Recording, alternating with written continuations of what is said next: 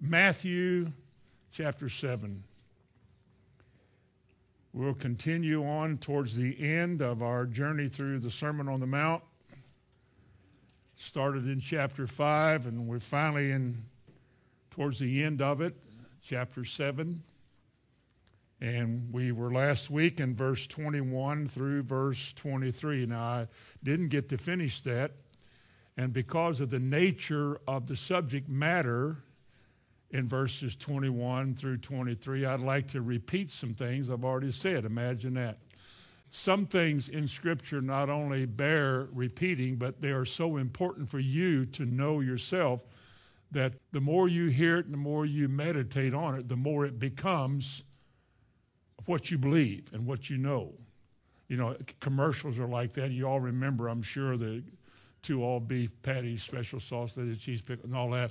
And you heard that so much that you finally could sing the jingle along with them. My problem was I couldn't forget it. But anyway, some things in Scripture have a foundational bearing or foundational meaning on your life.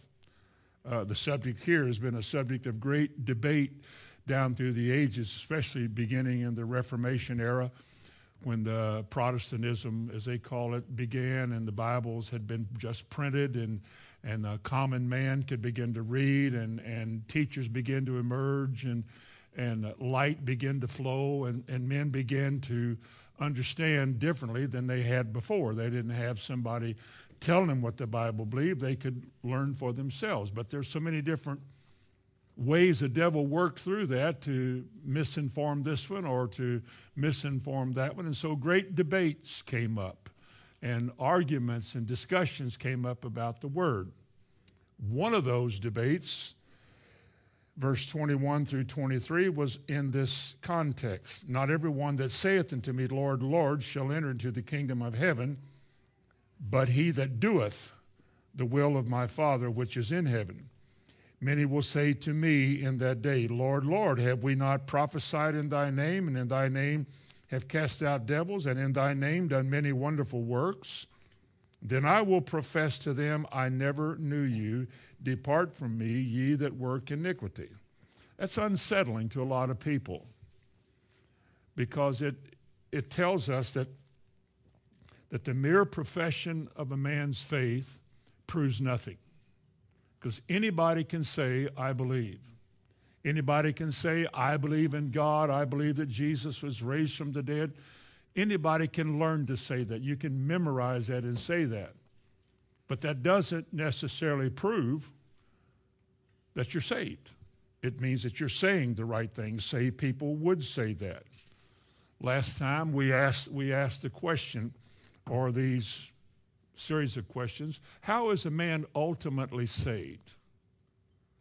And the reason I ask that question is because, again, the nature of this context. Not everyone that says, Lord, Lord, shall enter into the kingdom, but he that doeth the will of my Father.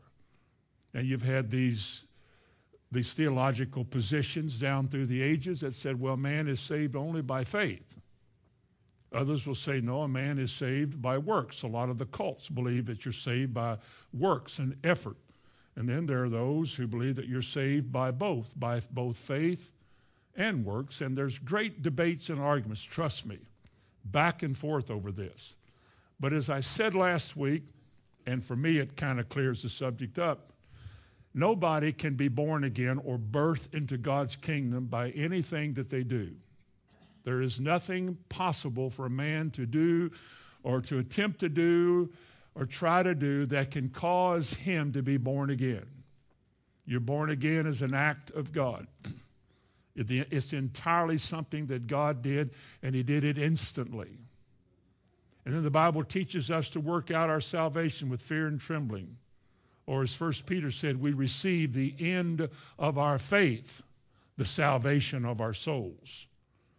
And so it's one thing to be born again and brought into the arena of Christianity, but it's entirely something else to live this life, because there are multitudes of scriptures that describe what is required of Christians, that at no time did God save you in order for you to remain as you were. On the other hand, he says, if a man is a new creature in Christ, Old things have passed away, and behold, all things become new.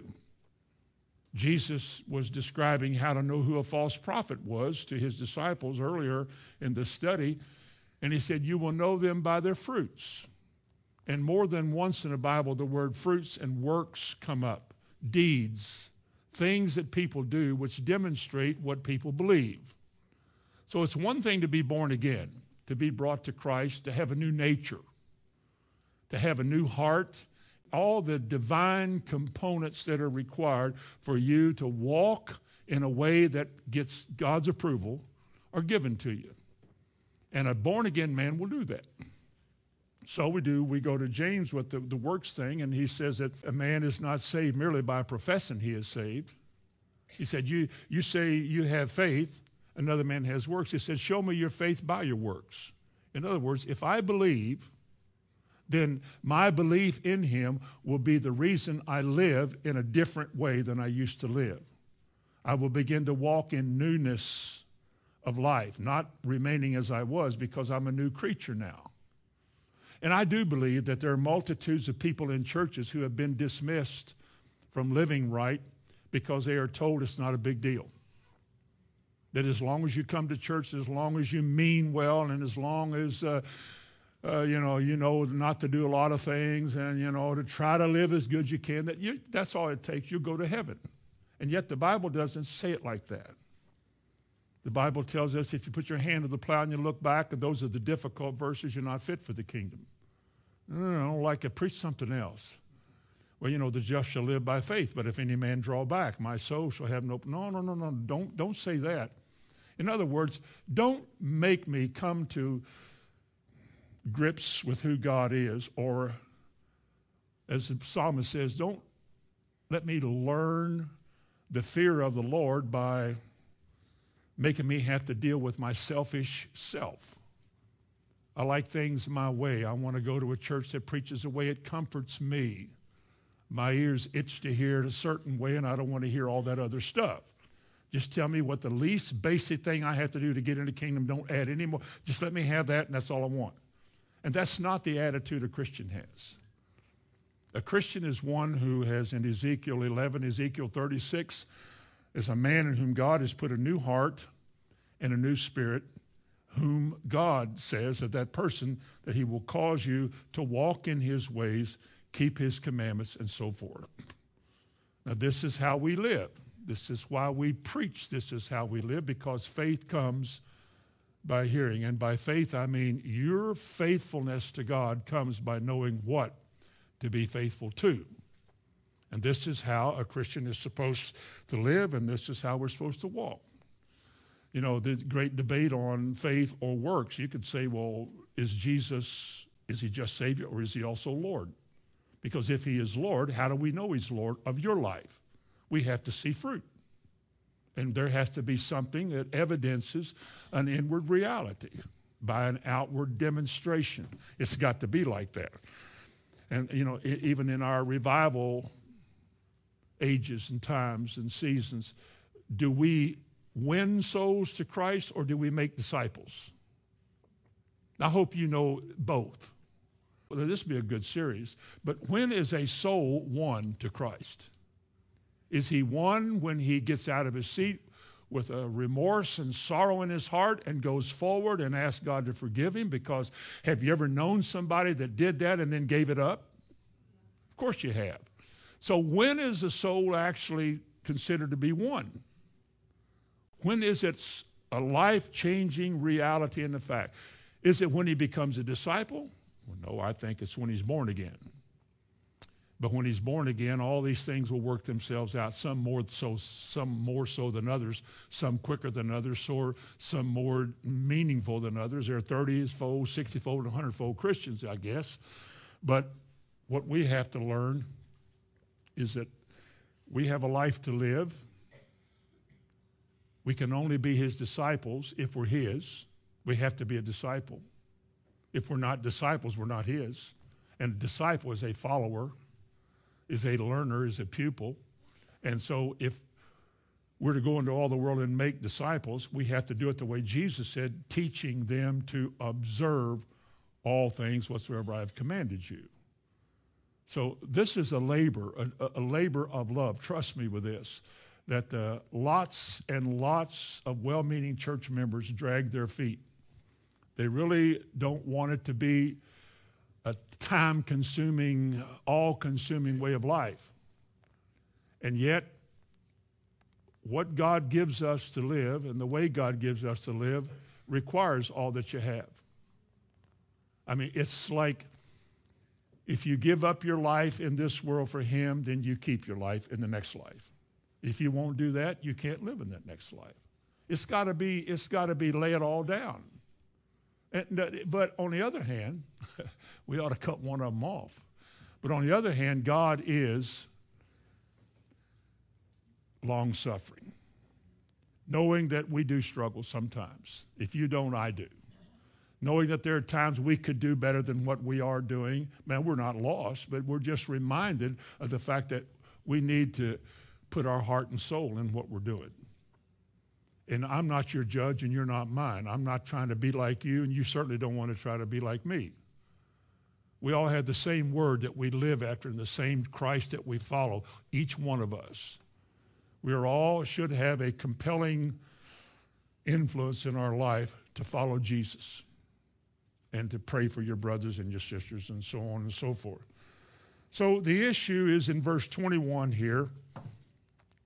How will a man be saved? It's by doing his will, isn't it? You're born again. Now we're talking about your life, your walk, your salvation. And the Bible said, Jesus said, not everyone that says the right words to me, the right meaningful Christian words, Lord, Lord, not everyone that says that will enter into the kingdom. Why not? Because there's more to it than just saying the right things. There's more to it than singing the right songs. There's more to it than shutting your eyes and raising your hands and putting all your meaning into it. There's more to it than that. There's a walking out that door and tomorrow afternoon, tomorrow night, the next day, and every day of your life. It's living a life. And the way you live it is by doing the will of God. You must do His will. Remember, I think we said this last week at 1 John 2:17, he that doeth the will of God shall abide forever. Jesus said in Mark chapter 3 and verse 35, he said, whoever does the will of God, the same as my mother and my sister, my brother, or my brother, my sister, my mother. In other words, my family, Jesus said, those that I am connected to, related to, those who are one with me are those who do the will of God. So that makes it a very big deal. Now, I want you to turn to Romans 12 and Philippians 2. Romans 12 and Philippians 2. Romans 12 we're all familiar with. We quote it a lot. I quote it a lot. Again, it's one of those verses which has great meaning to me because it's a foundational verse of Scripture in the Bible. It's foundational to a stable Christian life. Be not conformed to this world, but be ye transformed by the renewing of your mind. Now, is that a process? Somebody help me here now. Is the renewing of your mind a process, or did it happen all at once? It's a process. You learn. Learning is a process. When your mother brought you into this world, she birthed you instantly. There you are. You're a living, breathing person. You don't know anything yet. Everything in you is designed to sin. Everything in you, if left alone, will cause you to deteriorate and perish. You were born like that. So when you get older, you start doing what to a child? You start teaching a child. Because you want to raise a proper child that they grow up and learn to do right, have manners, say thank you, and whatever is proper and right, have good skills, obey the rules. You want that. In a similar way, when we come to the Lord, we're full of the world.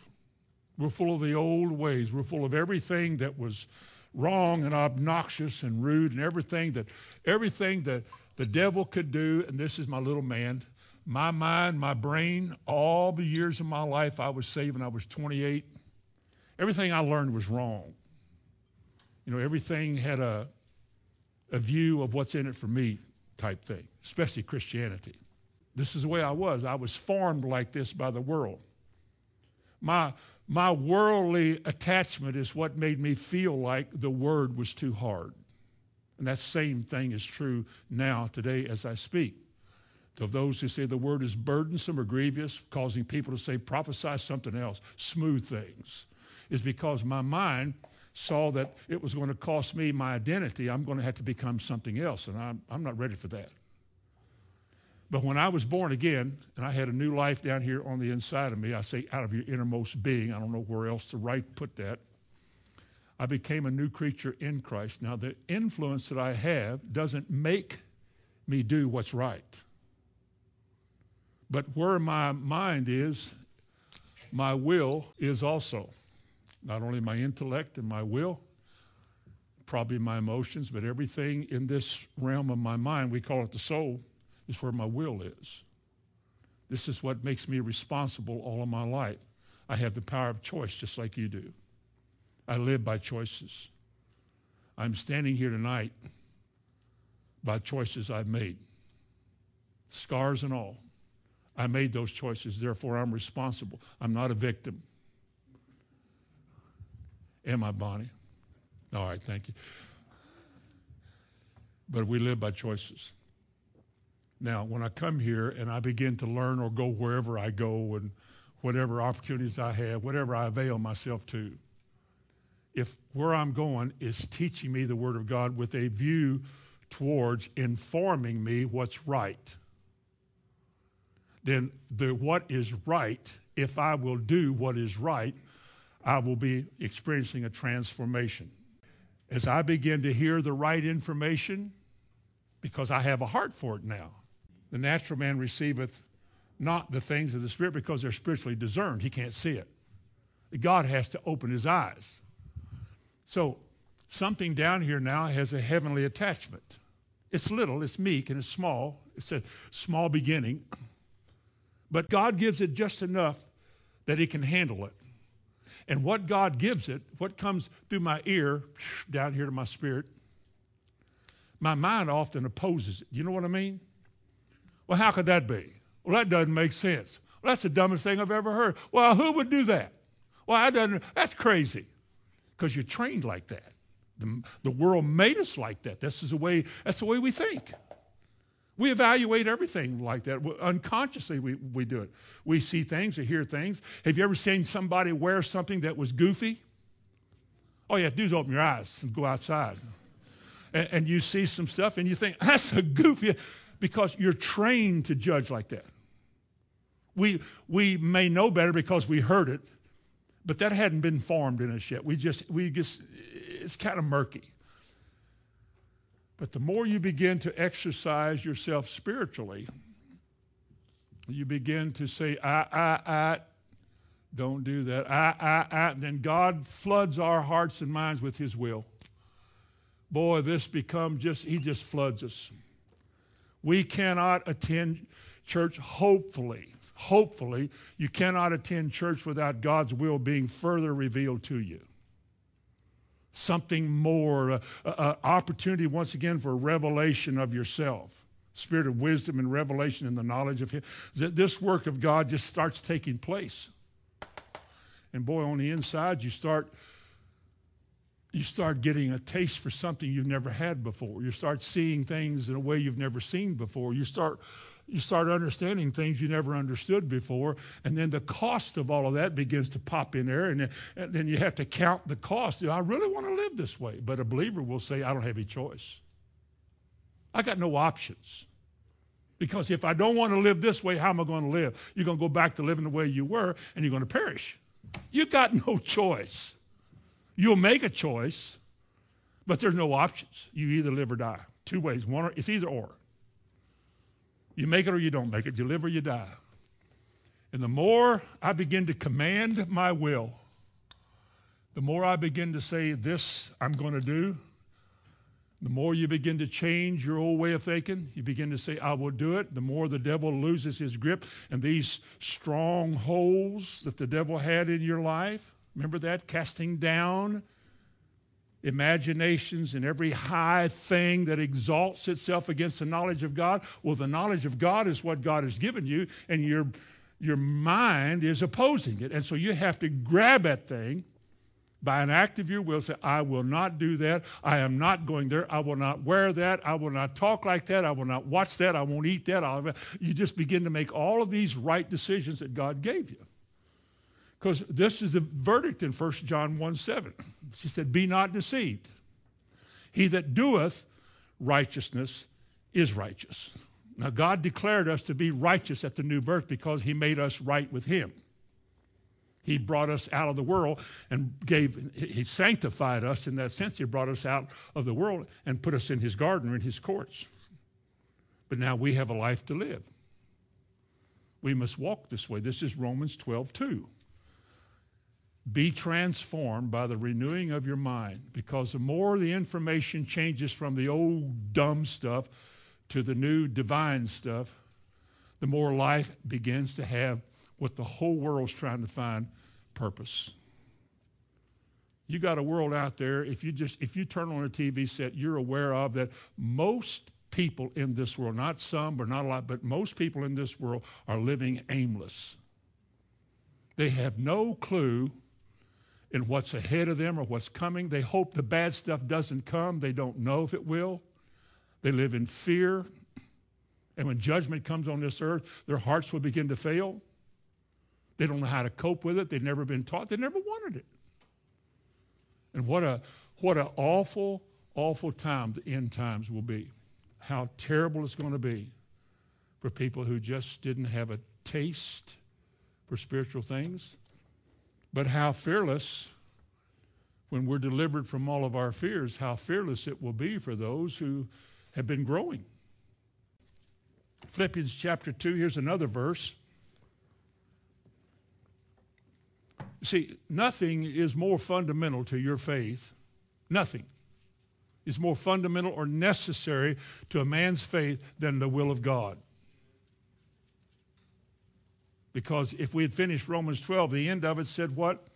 Be not fashioned according to this world, but be transformed by the renewing of your mind, so that you may prove what is that good and acceptable and perfect will of God.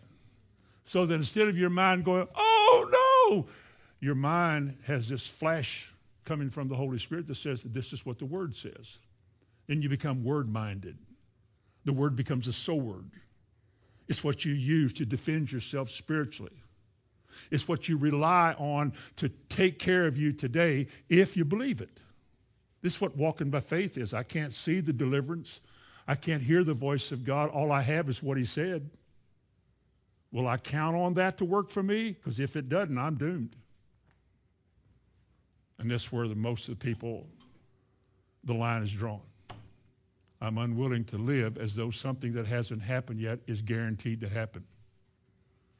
I'm not willing to act like what was promised is going to come to pass, because if it doesn't come to pass, then I could perish, I could die, whatever. And that's where the line really is drawn. It's called walking by faith, but you cannot walk by faith without knowing God's will. There's no way.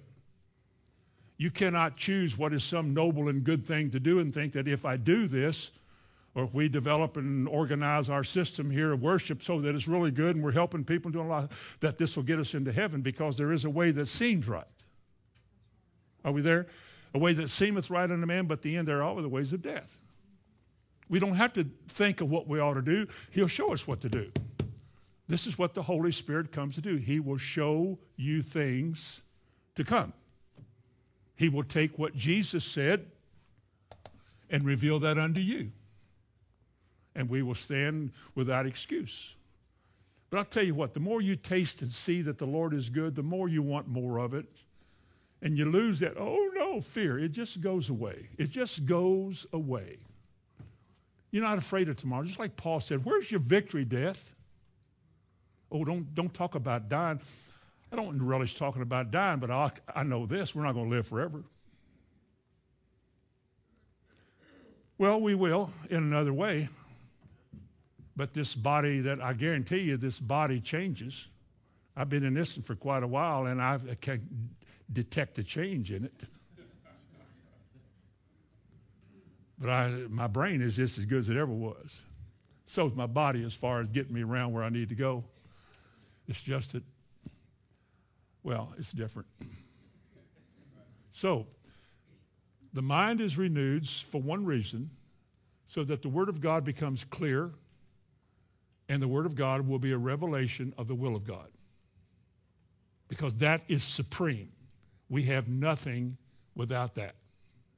We have only a form. We have a formatter. We have a system. But without God's will, we have nothing that will bring his approval. Are you here? Now, Philippians chapter 2 and verse 12, it says, but God is at work somewhere. God is at work where? Now, let me ask you something. Does that mean that God is doing something? The word work is energeo, which is the same word for energy or energize. It's something that is doing something. God is at work where? In you. Now, why is God doing anything in you? Let me ask you another question. Do I have to have that?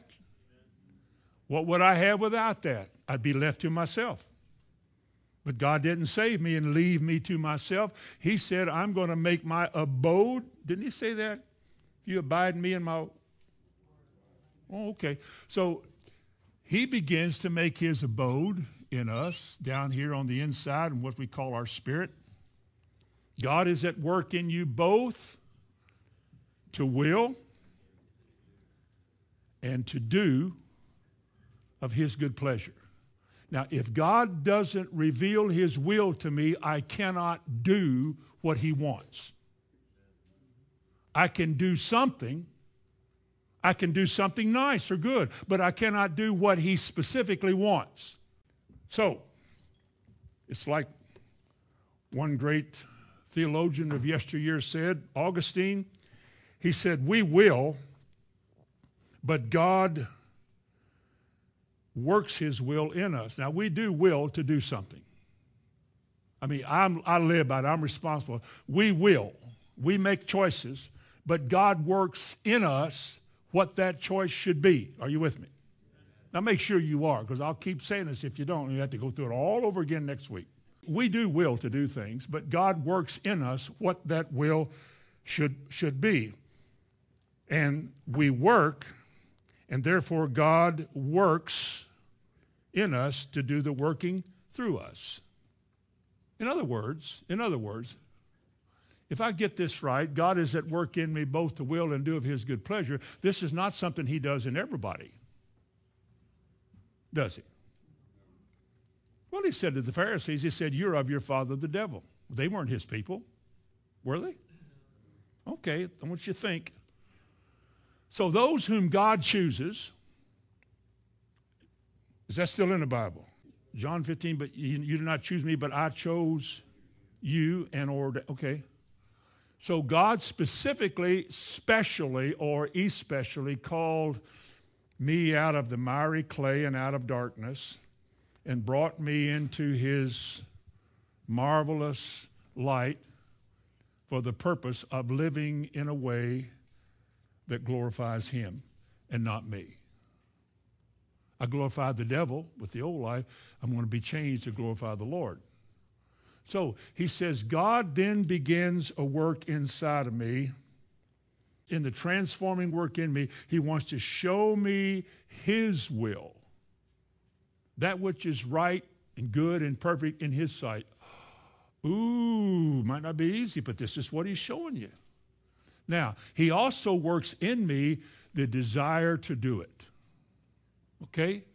And so, by my will, I do what he shows me to do, which is what he wants me to do, which is God's will. Now, and this bring up another subject, just throw it in here. I have nothing to boast of here. Because everything I'm doing is what he showed me to do. I'm only responding to what he said. I'm crucified with Christ, nevertheless I live, yet not I, but Christ lives in me. That's called yielding to that inner workings, that innermost being thing.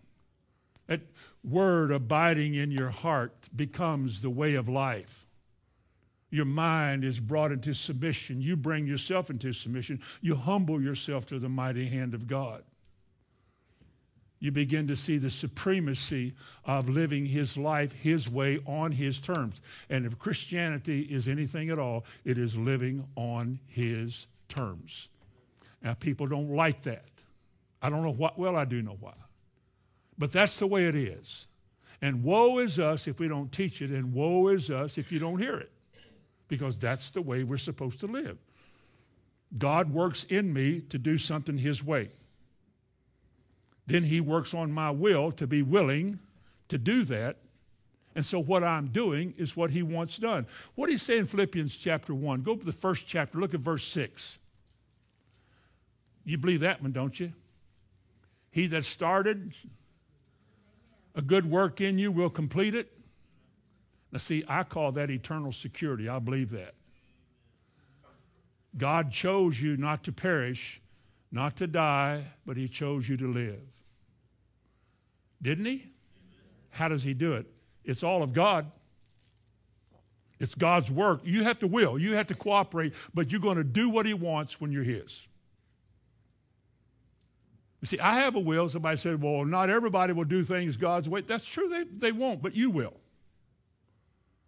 Is God able to make a man believe? What if a man doesn't want to believe? God would never make a man do something he didn't want him to do. Really? Remember the time when the Israelites came out of Egypt? When they came out of Egypt, did they have enough luxury there to build a lot of gold things in that little temple they had in the wilderness? Where did they get it? They got it from those Egyptians that had ruled them for 400 years. How did they give it to them? They knocked on the door, and here's this old shaggy slave, this brick-making slave. Yes, what do you want? I'll tell you what I want. I want all your gold. I want all your silver. I want all your clothes. I want them now. I'm waiting. And those people gave it to them. Do you think they wanted to? I just think they went and got it. I think God rules his creation. And I think he can rule it in whatever way he wants to. Every man in the Bible had to crawl upon his hands and knees for 7 years to learn that. One point, learn that he rules in the kingdom of men. And he does whatsoever he pleases. You read that in Daniel.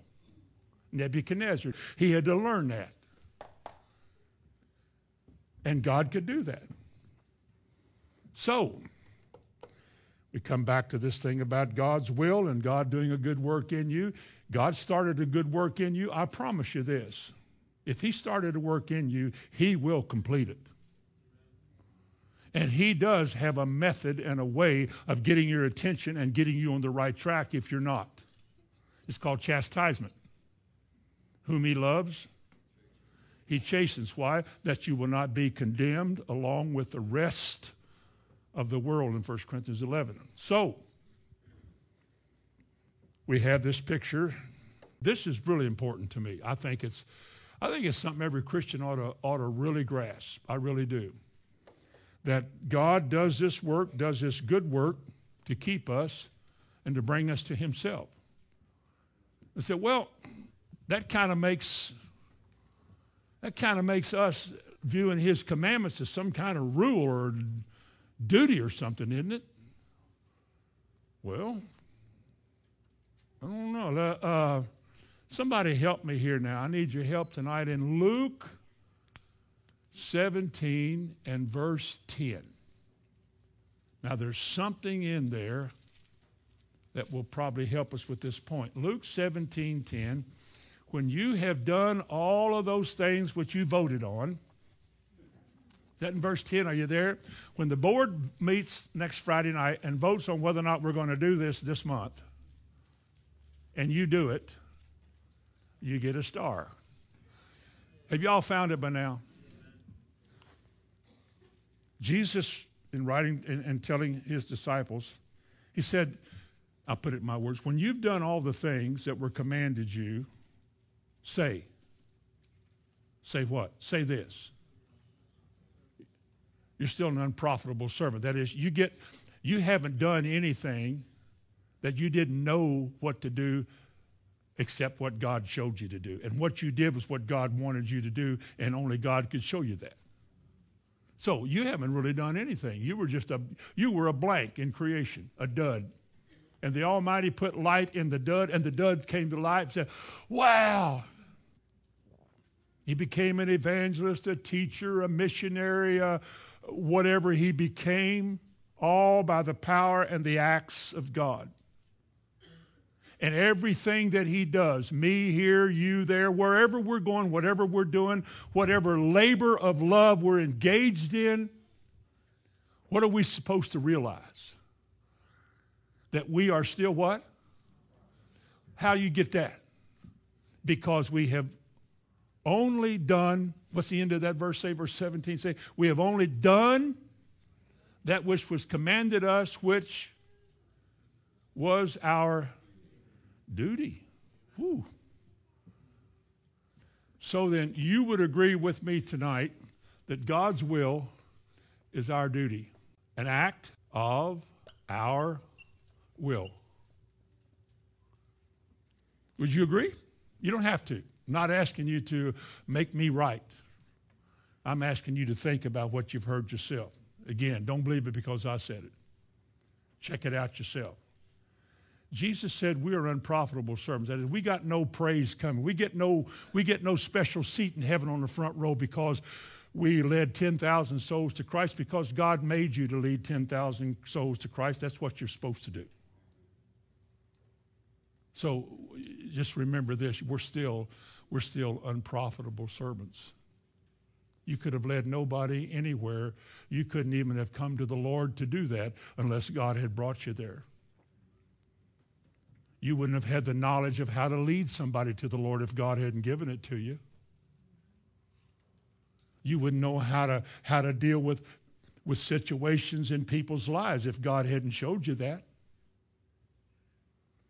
Everything we do that's successful and gains his blessing on it is because we have done his will. And so we have no praise coming from, look what I did. We've only done what we're supposed to do.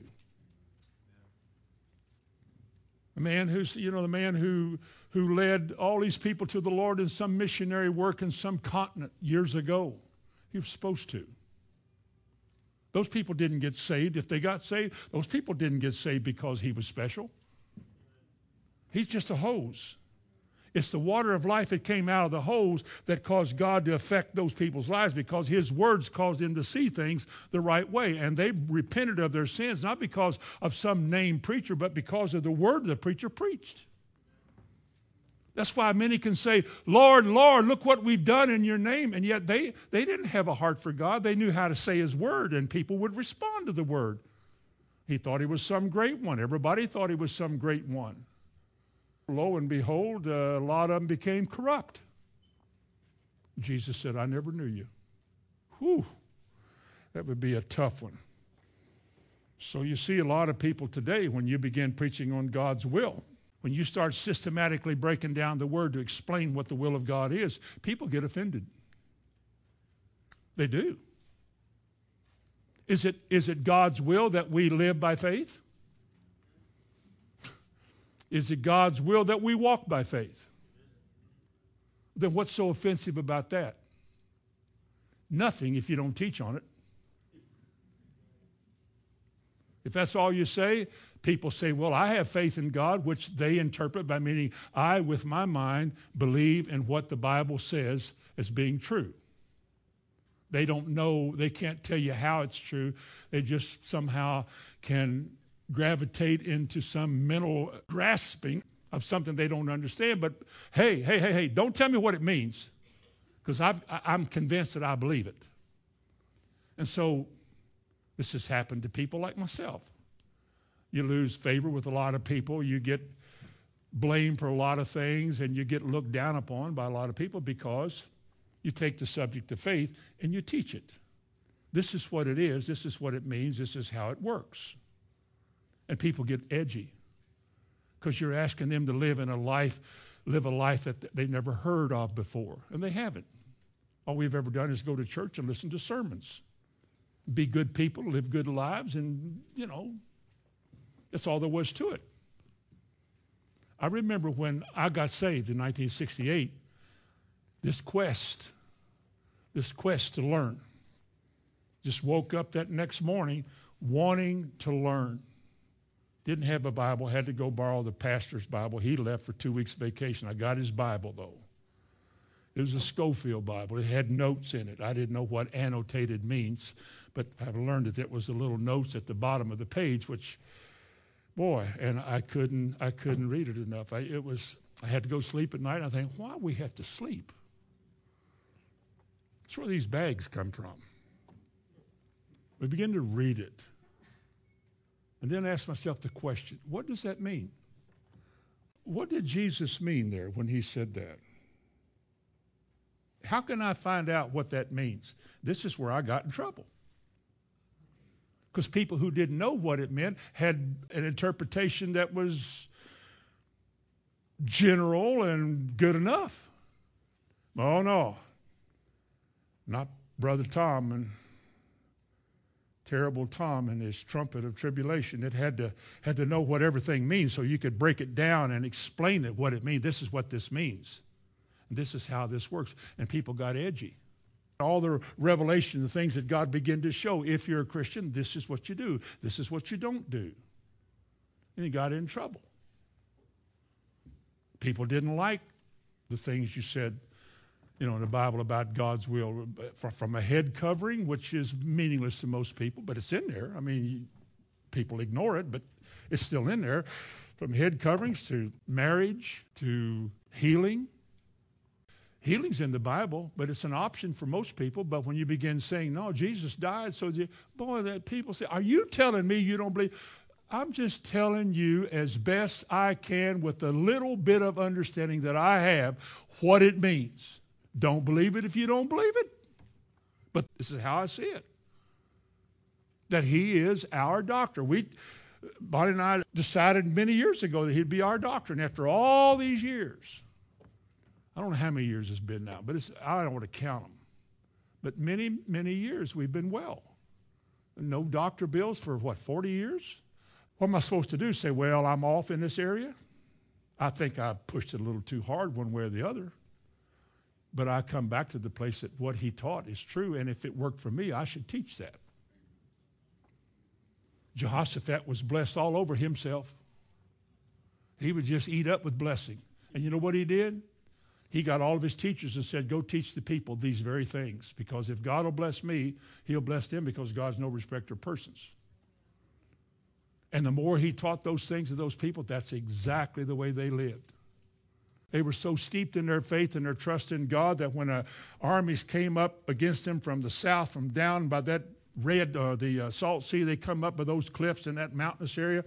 They came up against Jehoshaphat. He just walked out there and started praising God. The whole nation of them did. And God caused them to kill each other. It's the only group in the Bible that had a war and lost nobody. And did the most dumb thing that scholarly people could think of. They just walked out there without their swords and shields and just expected God to deliver them. He said he would. How did they get such faith? Where did such faith that they could literally do that come from? Asa, his father, didn't have that kind of faith. He believed God would help him in the battle. He faced 1 million Ethiopian soldiers and probably lost a whole bunch of his own. He won the battle. He said to God, God, help us in this battle. We're not as big as they are. And God did. Jehoshaphat comes along with a word all through him. And he got it into his people, and they didn't even need a weapon. They just said, Lord, we don't know what to do. Our eyes are upon you. And the prophet said, don't do anything. Just walk out there tomorrow and stand still. Would you have done it? Or would you say, my mama didn't raise no dummy? I ain't going. No. If you'd sat in the class as Ed said and had the kind of anointing that those people obviously had, that made sense. Well, yeah, God can do this. God can do this. God can win a battle for us. God can restore an eye or a limb, can't he? What's too hard for God? We limit God because our minds can't fathom how this could be. But God is not a man that he thinks like us. He asks us to see things his way. But anyway, this is the problem with so many times. You get into holidays and you get into bunny rabbits and Santa Claus, and people so offended they get so mad. Or you get into politics. That, that's not our role in society, or running politics so we can divide our church with Democrats and Republicans or whoever else. An argument. That's not what we do. We leave that to God. Will God set up who he wants? A lady in a barbershop one time over in Indiana where I would get my hair cut. She said, "So you're not registered to vote?" No. She said, "Well, I don't see where you have any opinion at all about what we do or what happens in the government. I don't think it would even apply to you." And I said, "I pay a lot of taxes. How about that?" And I remember she said, "Well, I don't know, whatever, and then went back to cutting her hair." I leave that to God. I leave that to God. So we're starting to learn a new way of living. Do you think it makes us more appealing to the world? Do you think our little church out here in this little concrete cathedral makes us appealing to anybody? No. That's the church that doesn't, and they start naming all the things that we don't do. Some of them I've never heard of before, but they say that. Is it true? No. What difference does it make? You can't change everybody's opinion. You live the life. You let your light shine. Don't worry about it. If they speak evil about you, one day they'll see your good works and they'll be ashamed. That's what Jesus said. But see, the will of God changes our life. Jesus said the world will hate you. The stands that you will take. The things you limit yourself to, where you won't do this, you won't sue, and you won't curse, and you won't have a drink, and you just all these things, and you wear clothes that are more modest, and you're not cool anymore. And kids today, I think they would all pass out if they couldn't be cool or raunchy. And so God says, "No, let me have your heart. Give me your heart, young man, young woman. Give me your heart." And when he gets it, he begins to make everything come into focus. Oh, I don't need that. That kind of attention, I don't need. That kind of a lifestyle, I don't need that. A young man begins to grow up, and let's say he's lethargic or lazy, and he's kind of moping around, no ambition. And when God gets him, he begins to stir him up and said, "Someday you're going to marry. You'd be a sorry soul to get married right now. You can't support yourself. You need to get out here and hustle." So he begins to respond, and so God begins to bless him. She begins to see that, her call in life is to be a wife and probably a mother. So she begins to prepare herself. That's not what people are doing today. Stay-at-home moms are what? Low-grade, inferior, whatever? I mean, a mother who wants to stay home as a Christian and make her children to be citizens in the kingdom of God is viewed as contemptible. Well, that's crazy. No, it isn't either. Nothing at all crazy about that. It's commendable. For it's the way God wants you to live. It's his will. And so you begin to do this, you begin to do that, you begin to live this way and live that way. God wants you to see. If a man has been regenerated in Titus 3:5, if a man has been made new and born again, he will seek to know the will of God. It will be natural. You won't have to tell him he should be here. He or she will be here because it's the natural thing to do, because it's the natural response of the life on the inside. It's what we do. Now, is salvation based on obedience? Don't answer. Is salvation based on obedience? Are we saved if we're rebels? Are we saved if we're in unbelief? Turn to Hebrews 5. This is another one of those things you teach and people don't necessarily enjoy this because it's a great demanding scripture. Hebrews chapter 5 and verse 9, where it says concerning Jesus that he is the author of eternal salvation to whom? Does your Bible say all those that obey him? Well, let me break it down. This is the teaching part. Let me break it down then. Jesus is the author of salvation that is forever, eternal salvation to whom? Those who choose to do his will. Is that what obedience is? Obey my voice, and I will be your God, and you shall be my people. God doesn't call all of creation his people. He doesn't call all human beings his people. He calls somebody his people. Who are they? They're known by their doing things. At the end of Hebrews 10, he says, the just shall live by faith, but if any man draw back, God says, my soul shall have no pleasure in him. So we have to do his will. We have to obey him. In John 8:31, he says, if you continue in my word, then what? Then are you my disciples indeed. And verse 32 says, and you shall know the truth, and the truth will make you free, which implies that no man is free until he is set free by the truth that God gives him.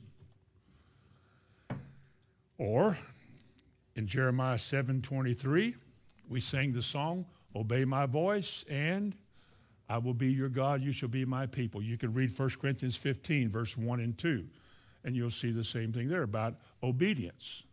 In other words, here's what we're saying, going back to our study in Matthew 7:21 through 23. Not everybody that says of me, Lord, Lord, shall enter into the kingdom. But the ones who will enter into the kingdom are those who do my will. They will find out what it is. I will show it to them. I will make it known to them, and they will be willing in the day of visitation, they will be willing to do this. And they will be doers of his will, and they will learn his ways. Amen. Now go back to Matthew 7 so we can finish this up for tonight. Verse 23. Verse 23. He said, and then I will profess unto them, I never knew you. Now who was he talking to? He wasn't talking here to the outsiders.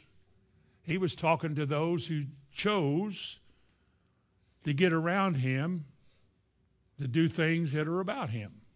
Listen to what he said. He said, I will profess unto them in that day, I never knew you. It's interesting that the word never, a Greek word, is made up of two words, a compound word. Never, it means never, not ever. In other words, there was no relationship there.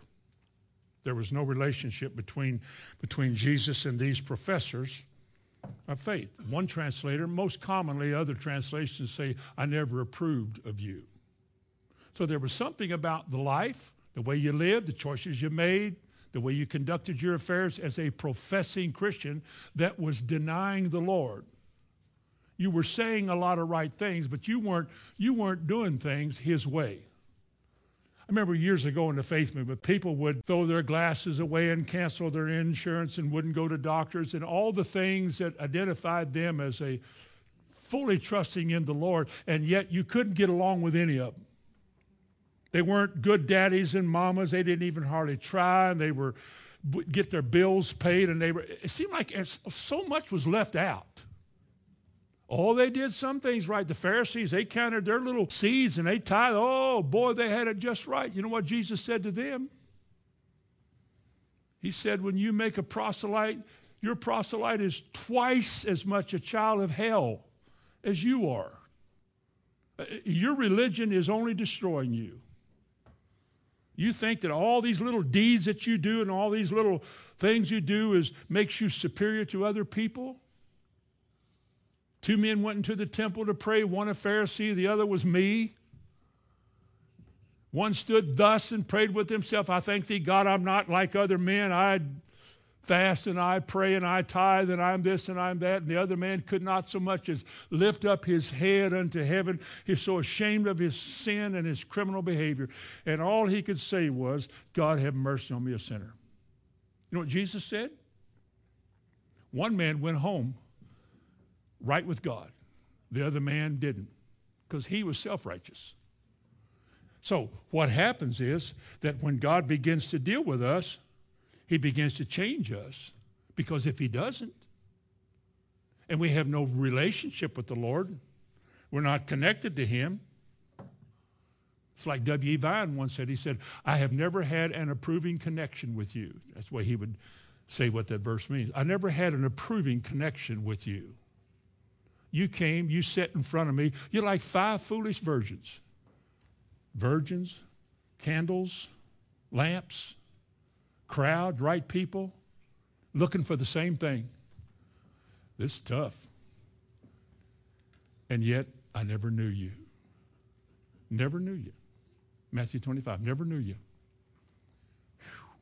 So there's something that, fear and trembling is going to work its way into our lifestyle at some point before the Lord comes, because there's more to this life than just reading a scripture, hearing a verse, and then going off with it.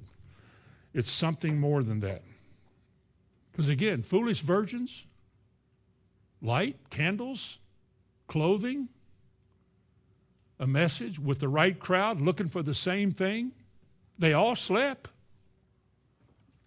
And yet, one little feature, it didn't take enough oil. They did not anticipate we might need extra oil, and they, I guess, assumed on the Lord, oh, it don't matter, it's no big deal.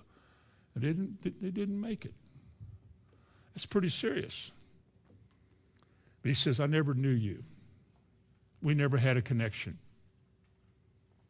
You knew me, I didn't know you. You knew who I was, I didn't know you. Now, of course, God knows everybody, but he didn't know them in the way that we should. Listen at this. One man wrote, he says, I never knew you is another way of saying, you never knew me. Not to be known of the Lord is to have never known him. He said, you never knew me, but not to know the Lord is never to be known of him or by him. How do you know the Lord then? I don't want to get into this. We're already time to go, but didn't the Bible say you draw nigh unto God, not a ministry, not an establishment, not a system, but said you draw nigh to God, and what will God do? He will draw nigh to you. He will come into focus so that you can see who he is. What was the secret place of the Most High in Psalm 91? It's the place where El Shaddai, he's called. The high, inaccessible one cannot be reached except by invitation. And a man who goes there and begins to fellowship with the Lord and learns about the Lord,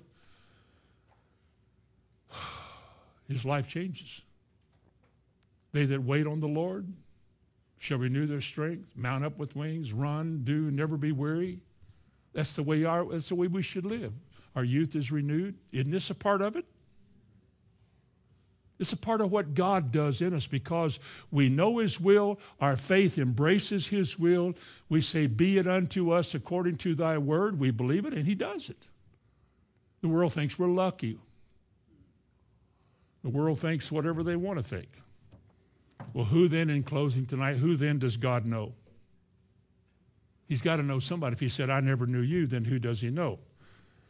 Well, in John chapter 10, he says, I know my sheep. Remember that? And my sheep know me. They hear my voice. They follow me. This is who it is. So we learn, we assemble, we learn. We've had a relationship. It's growing. We need more. We want his fullness. So we seek whatever portion we can get tonight that brings us into that life. And the more you hear it and the more you do it, the more he rewards you for it. The more you take no thought for the world, the more everything begins to change and God becomes who he is. He said in 2 Timothy 2, he said, in a large house, there are not only vessels of gold and silver, but there's also vessels of wood and such. He said, if a man therefore would purge himself from these, he will be a vessel unto honor,